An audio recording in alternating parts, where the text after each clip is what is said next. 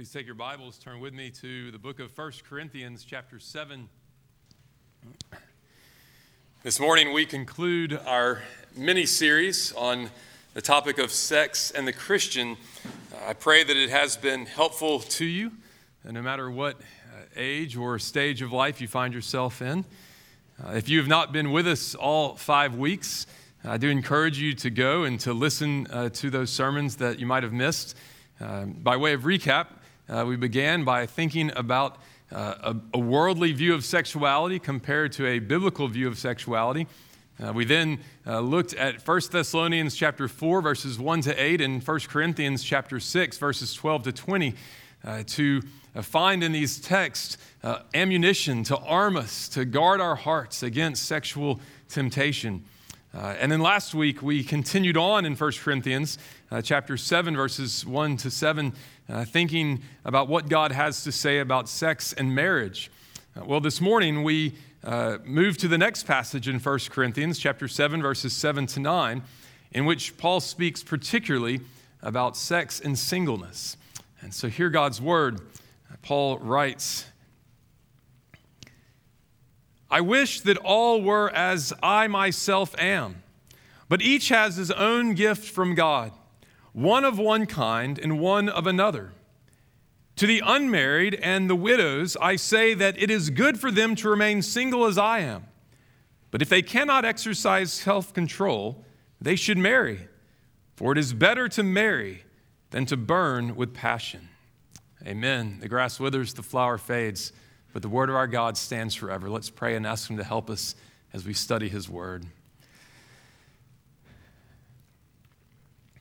Our Father, we ask that you would open our eyes, that we might behold marvelous things in your scriptures.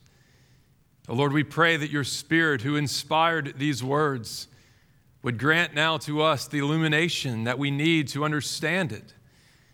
This is truth. It is truth for us today. Lord, we ask that you would speak to our hearts, that we might grow in grace, that we might grow in our knowledge of Christ, that we might grow in our knowledge of your will. We pray all this in his name. Amen.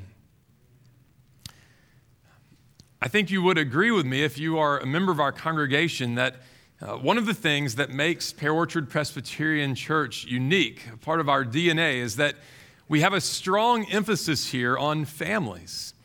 We have a strong children's ministry and youth ministry. In fact, many of you perhaps joined this church whenever you might have joined it because of those ministries.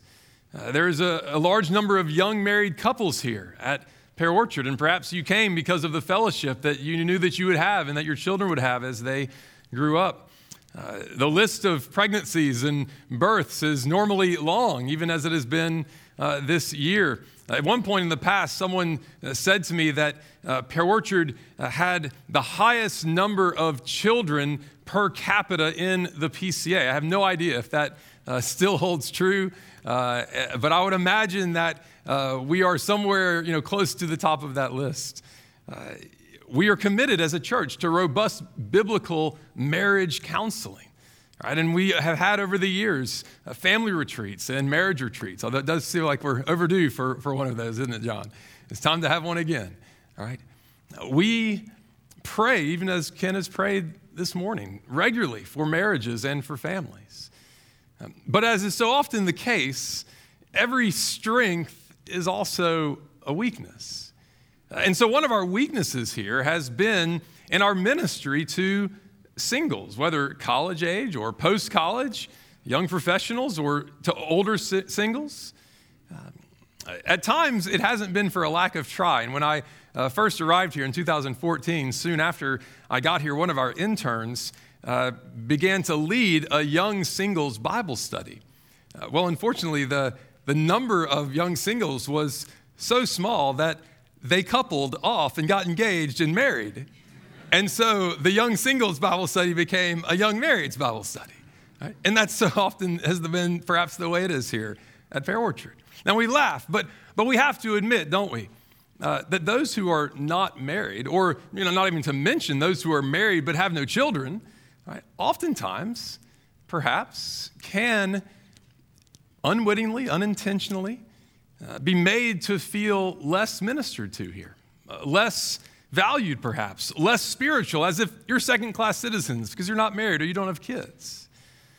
Now, we don't have as many younger singles as a church our size.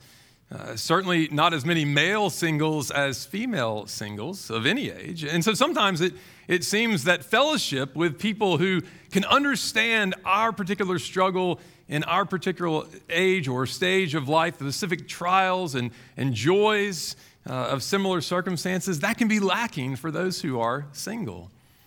Now, of course, we don't want to be a church that has children's church, and you children go over there and worship, or youth church, you go over there and worship, and or singles, oh yeah, singles ministry, you're single, go over there. We don't, when you get married, you can come and hang out with the rest of us. Of course we don't want to be like that. But my sense is, as much as we don't want it to be the way it often is, sometimes it is difficult here at Pear Orchard to be unmarried. Maybe I'm completely off base and wrong. You can correct me afterward if so.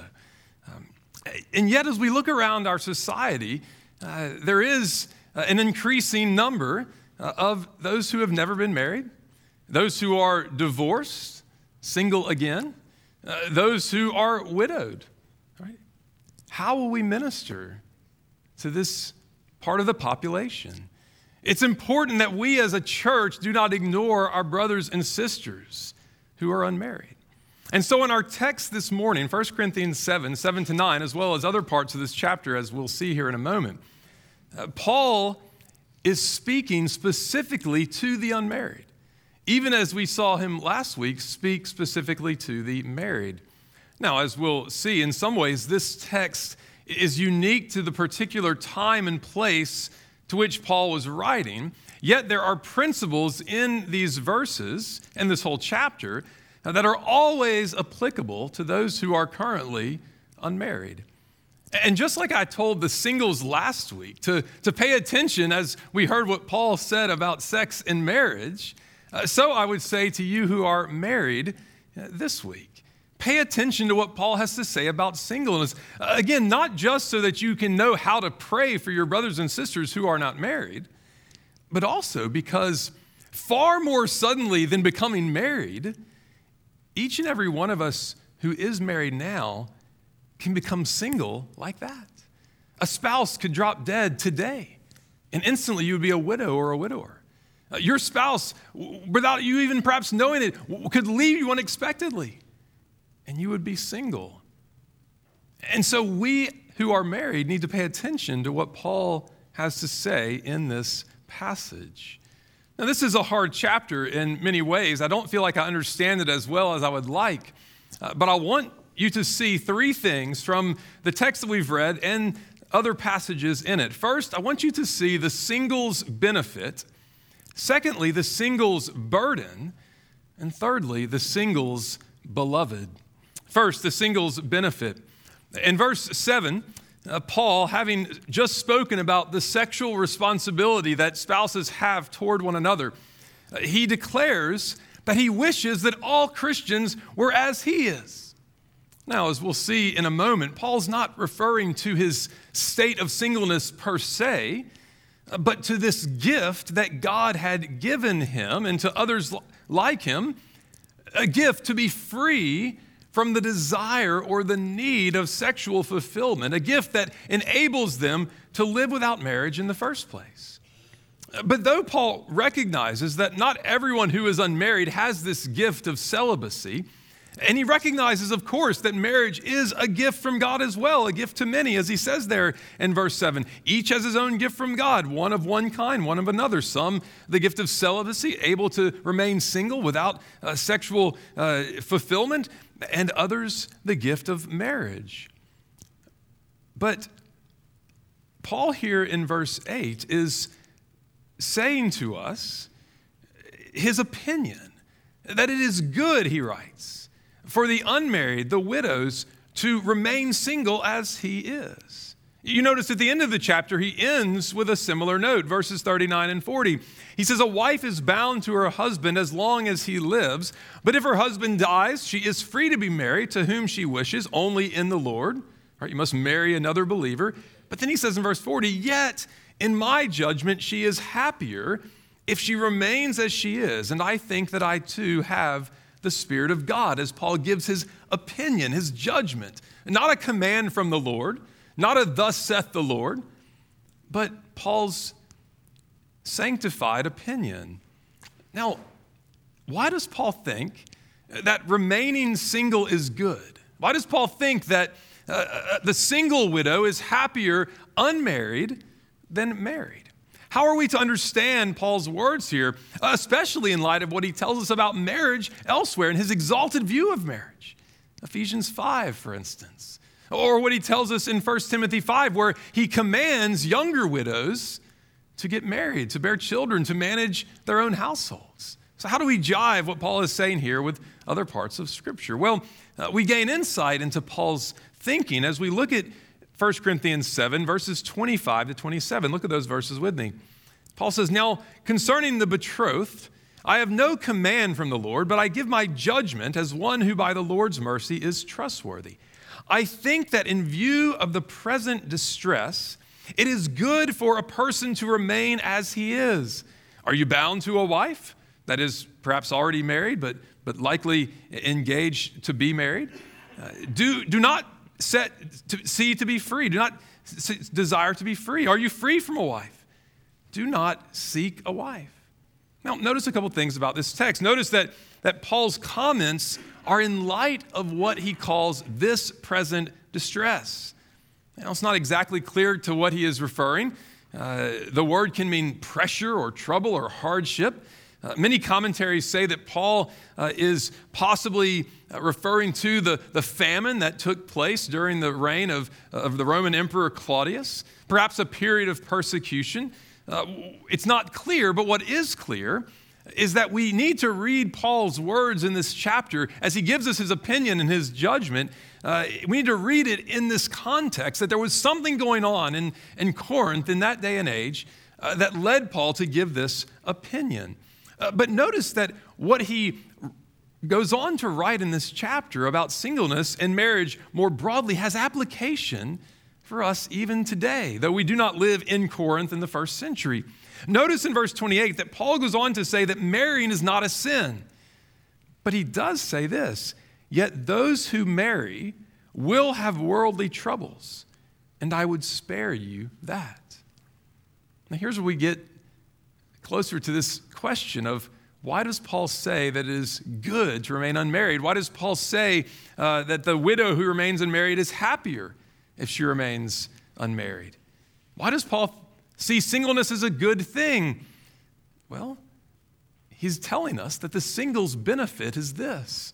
Singleness spares a man or a woman from troubles and concerns that are part and parcel of marriage life. And on the flip side, remaining unmarried frees you to serve the Lord without divided interest. Look at verses 32 and following. Paul says, "I want you to be free from anxieties or from concern." The unmarried man is anxious, is concerned about the things of the Lord, how to please the Lord. That is his sole focus. The married man is anxious, concerned about worldly things, how to please his wife. His interests are divided. And the unmarried or betrothed woman is anxious, concerned about the things of the Lord, how to be holy in body and spirit. But the married woman is anxious, concerned about worldly things, how to please her husband. I say this for your own benefit, not to lay any restraint upon you, but to promote good order and to secure your undivided devotion to the Lord. So do you hear what Paul is saying? If you are single, your interests are not divided. No, of course, we have to be careful. It's not that the married person is less devoted to the Lord as the single person. No, indeed, seeking to please your spouse is a way that you please the Lord. But there is a division, as it were. There is the unmarried man, the unmarried woman does not have the same responsibilities to wife and to children, and therefore has more time to devote solely to the Lord's service without distraction. That's Paul's point. There's the benefit of singleness. Not only that you are spared worldly troubles that come along with marriage, but that you are free from distraction to serve the Lord with all of your might, all your time, all your energy, all your resources. And if you're single this morning, I hope that you know something of what Paul speaks. You don't have the same struggles that your married friends have. You are able to use more of your resources for the Lord, to serve Him, to serve His people, to serve the lost. Marriage is good, the Bible teaches us clearly. It's not a sin, it's not wrong to long to be married if you are single.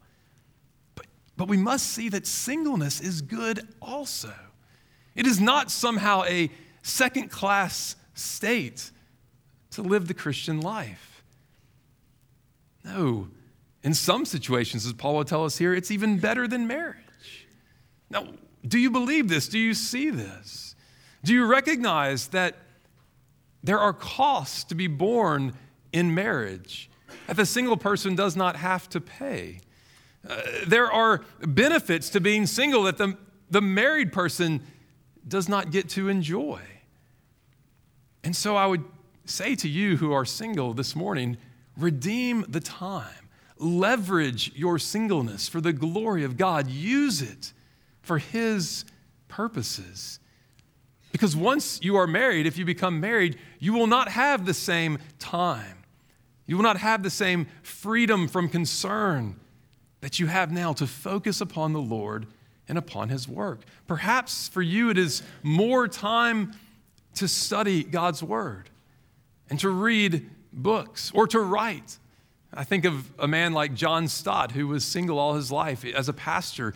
All that he wrote, all that he edited, all the series of commentaries that the Lord enabled him to produce for the good of the church. He could not have done that, likely, if he were married. But in God's providence, he was single, and therefore he was able to be so prolific as an author. Perhaps for you, it is the opportunity to go on a prolonged mission trip, to take time out of your schedule, or in today's age, right, to work virtually, remotely, wherever it might be, to serve the Lord wherever He calls you. Maybe it's the ability to give even more generously than you could if you were married and had responsibilities for a spouse or for children. Maybe it's time to volunteer ministry here in the church. Maybe it's prayer. You remember Anna in the Gospel of Luke and her incessant praying. Paul refers to the same thing in 1 Timothy 5 when he speaks of older widows who continue in prayer night and day.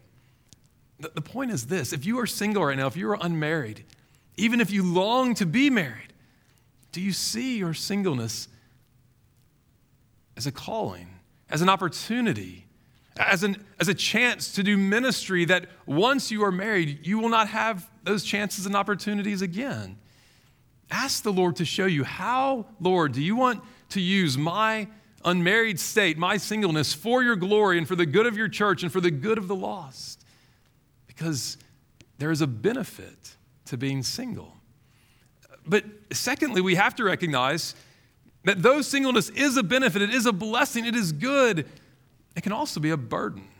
It can be a trial. Now, if we had time, we could unpack all sorts of aspects to this burden of singleness.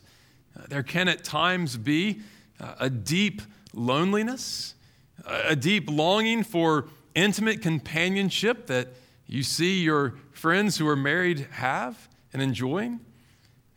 Especially if you live by yourself, you can feel this loneliness very keenly in the evening time when you come home from work and there's no one there to welcome you. There's no one there as you go to bed. All of us have been single at some point in our life. All of us have experienced these feelings, haven't we? Now, related to this, there is often a concern on the part of the unmarried as to what the future will look like. Right? The idea of being lonely, being alone at the end of life, especially if you've never been married, never have had children, there is a fear of who will care for me when I'm not able to care for myself. Who will take care of me and provide for me when I cannot provide for myself? Will I have to spend these last years of my life all by myself, all alone? Will I be remembered? Will there be any friendship, any fellowship? And as we think about these concerns of relationship, don't we see how vital the church is? Not only for the sake of giving friendships and relationships to all of our members, but also, as we see throughout the scriptures of the New Testament in particular, but even the Old Testament, how important it is for the church to care for her widows, particularly those who are widows indeed, who have no other family to care for them. Again, go read 1 Timothy 5 for more on this. But there are also spiritual, moral burdens that the single bears. We could speak of discontentment, the struggle, a fierce struggle sometimes, thinking that life would be so much better if only God would give me marriage. And so with that, there comes this idolizing of marriage, making in our minds marriage to be a god, right? That if we could only get marriage, it would satisfy our deepest needs. It would give us true significance and standing. It would give us purpose if only we could be married. How easy it is to make an idol of marriage when you are single and, of course, even when you are married. Those valid concerns about relationships and about the future can easily turn into sinful fears and anxieties. All of these and so much more is a part of the burden that our single brothers and sisters bear day by day. But in this chapter, chapter 7 of 1 Corinthians, Paul is particularly concerned about another aspect of the burden of being single, namely the sexual burden. You see it there in verse 9. He writes, "But if they cannot exercise self-control, or better perhaps translated, if they do not exercise self-control, then they should marry, for it is better to marry than to burn with passion." Now, sometimes we think that the gift of singleness is something that everyone who is single has. Oh, you have the gift of singleness. Well, certainly if you are currently single, you have the calling to singleness at this particular moment. But not everyone who is single, not everyone who is unmarried has the gift that Paul speaks of here, a gift of sexual self-control that would allow you to remain unmarried without falling into grievous sin against the Lord. And for those who are struggling and failing in regard to sexual immorality, Paul says the solution is for you to get married. That is his command. They should marry, for it is better to marry than to burn with sexual passion. Now, again, we have to remember the situation in Corinth. Paul is speaking to a church where people were saying that marriage was bad and unnecessary, that sex in marriage was bad and unnecessary, that divorce was okay, as he's going to address in the next passage. So we understand that there's a local situatedness to what Paul is saying here, but he is still giving a command, which our Westminster Confession of Faith and Catechisms, one of the sins of the seventh commandment is this beautiful language of the undue delay of marriage. Right? Sometimes undue delay of marriage can happen during engagement, right? A couple who is engaged too long and falls into sexual immorality. But sometimes it can happen where those who are single refuse to get married. But what about the single who says, Paul, I hear what you're saying. They should marry. But Paul, that's exactly what I want. And I can't find a spouse. I can't find someone to marry. What do we say to you? Well, Paul would say, look, as you await the Lord and his providence to bring you someone to marry, yes, it is true. You will have a fight against sexual passions. You'll be tempted by sexual morality, by pornography and self-pleasure, by fantasizing over books you read and things that you see. And in some ways, for you, single man or woman, this fight, this struggle will be a unique fight. It's a fight and a struggle that married couples, in a sense, in some ways, do not have because they are able to fulfill their sexual desires in marriage. Now, I say in some ways because obviously there are affairs. There is adultery. It's very possible to sleep with your spouse and to enjoy watching pornography or sleeping with people who are not your spouse. We understand that. But if you are single and you do not have this gift of celibacy of which Paul speaks, then the burden that you bear is a tremendous one. You must fight and be on guard in special measure, Paul is saying, against sexual sin, whether you're in high school or college, Whether you're right out of college, whether you're still single later in life or single again by divorce or by death, perhaps even widowed later in life. You've enjoyed sexual intimacy all your life, and all of a sudden it is taken away from you like that. And Paul is saying, and alluding here in this text, that sexual temptation will be fierce, and we must pray for self-control.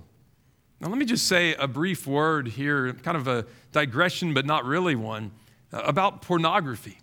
Over the last 5 weeks, I haven't spoken to it very directly, but it does bear mention at this point as we think about this burden of sexual temptation that the single bears in a unique way. Let me give you a few observations, certainly not comprehensive in any way, but perhaps things that you don't think about because maybe you grew up many decades ago, and pornography today is very different than pornography used to be. You see, today, with the advent of the internet, pornography is not really about still images any longer in a magazine or even on a screen. Yes, that's there and that's tempting, but pornography today, the pornography that our young people, and not just young people, but everyone in our culture struggles with, it's film, it's images that are moving, that are living, it's videos. And so therefore, because of this, these videos are so much more affecting, so much more gripping and addictive. Watching people engage in sexual acts, far more damaging to body and soul and to relationships, present and future. Far more of a gateway drug, as it were, into homosexuality and bisexuality and polyamory and bestiality and sadism, all these things that follow in a culture that has given up on the Word of God as a standard morality. So we have to realize that about pornography today. But second, because of its being on the internet and being images, or not just images, but videos, pornography today is potentially everywhere. Right? It's in your social media feeds. It's on Netflix. It's on the TV. It's on the websites you watch. It's so much easier to gain access to it over the last 20 years than it was before 25 years ago or so, when you had to sneak a peek at your grandfather's Playboys, or you had to go to the back of the bookstore and kind of sneak around to the magazine racks. It's on your phone. It's in the privacy of your own home. But third, pornography today increasingly is something that not just men struggle with, but women struggle with. I don't know the stats, but you talk to our youth workers and they will tell you that younger girls are struggling with watching pornography more and more, just as it used to be the boys. But we ought not to think of pornography, that's a male thing. No, it's a temptation for men and for women, if it ever really was just a male thing. And so women, I would say to you what we often do say to men and to boys: if you are watching pornography, you are committing a grievous sin. And if you are entrapped in this sin, pray and plead with God to give you help, the help of the Holy Spirit. It is vital that you put this sin to death, that you cut off every cord, every source that tempts you, that you seek the help of God's people against this sin. Because you see, pornography is heinous. It is deathly. And the last thing I would say about pornography is that it is never a private sin. It is never a private sin. Yes, you might be watching privately in your bedroom, but you are watching in the presence of God, the holy God. You are participating in the sexual sin of the people whom you are watching on the screen. Even soft porn and rated R movies or even commercials, it feels like these days. It's abhorrent to Christ. Think about this. Would you ever go next door, knock on the door of your neighbor and ask them if you could watch them having sex? Of course you wouldn't. You wouldn't do that. And yet why do we feel, even as a Christian culture at times, that it's okay to watch it on the big screen or to watch it on the TV or on the phone? Carl Trueman, in his book, The Making of the Modern Self, quotes from the Roman Catholic Catechism. Obviously, we disagree with Rome on many things, but I thought that this definition of pornography got at this point, that pornography is never private. Listen to what they write. Pornography consists in removing real or simulated sexual acts from the intimacy of the partners in order to display them deliberately to third parties. It offends against chastity, they write, because it perverts the conjugal act, the intimate giving of spouses to each other. It does grave injury to the dignity of its participants, actors, vendors, the public, since each one becomes an object of base pleasure and illicit profit for others. It immerses all who are involved in the illusion of a fantasy world. It is a grave offense. Now, I've spoken of pornography here because as we think about the burden of the single, the sexual burden of the single, again, if you are married, as Paul has commanded you in the first part of chapter 7, you have the privilege and the responsibility of engaging sexually with your spouse. But if you're not married, you don't have that privilege. You don't have that responsibility. It's forbidden to you, and therefore, that forbidden fruit becomes all the more desirable, perhaps. And pornography is one of the chief ways that those who are single in our culture sin against the Lord sexually.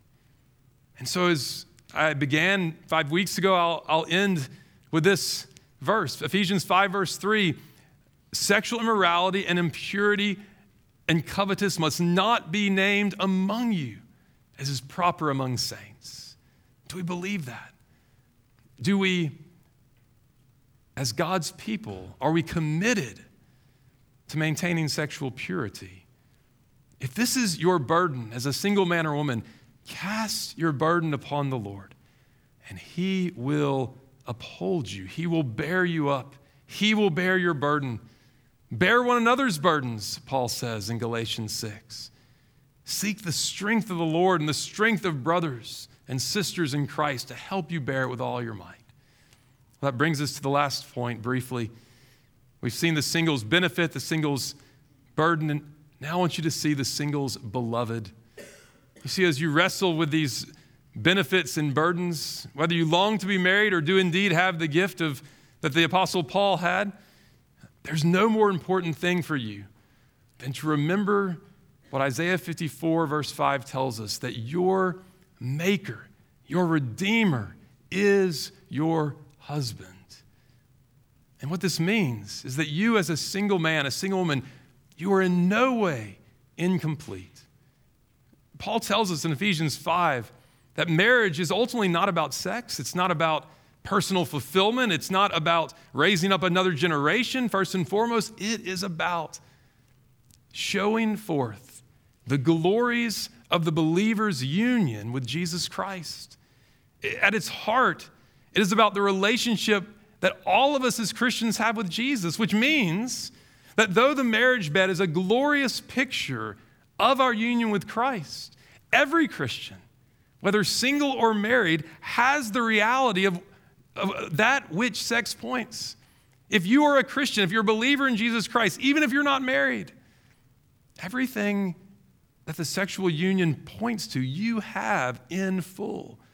If you've never had sex, if you will never have sex because God in His providence will have you single all your days, don't you see that you have the deeper intimacy to which sexual intimacy points? Let us never forget that in the new earth, there will be no marriage, and by implication, no more sex. But we will have pleasures forevermore at the right hand of God our Father. Look at 1 Corinthians chapter 7, verse 31. Paul says, "For the present form of this world is passing away." And if you go back and read the verses right before that, you will see that what he is saying is no matter what our calling is, no matter what in His providence He has given to us, we must hold this world and its joys and pleasures loosely. We must recognize that even the best marriage cannot satisfy the deepest yearnings of our soul. And if you have not figured that out yet in your own marriage, you will. Marriage is not God. It is a gift of God. And so if you are single this day, rest your soul, rejoice in your union with Jesus Christ, your marriage to Christ, so that you might not have an overly high view of marriage or an overly low view of marriage. Enjoy the benefits of singleness. Ask the Lord to show you how you can use your singleness for His glory. know that God is for you, that he is with you, that he is in you. Wait on him. And as you wait for the longing of your heart to be married, know that God is working his purposes out. And therefore you can trust him. You can serve him without joy or without bitterness, but with joy. You can serve him without envy, without comparison, with a sacrificial heart.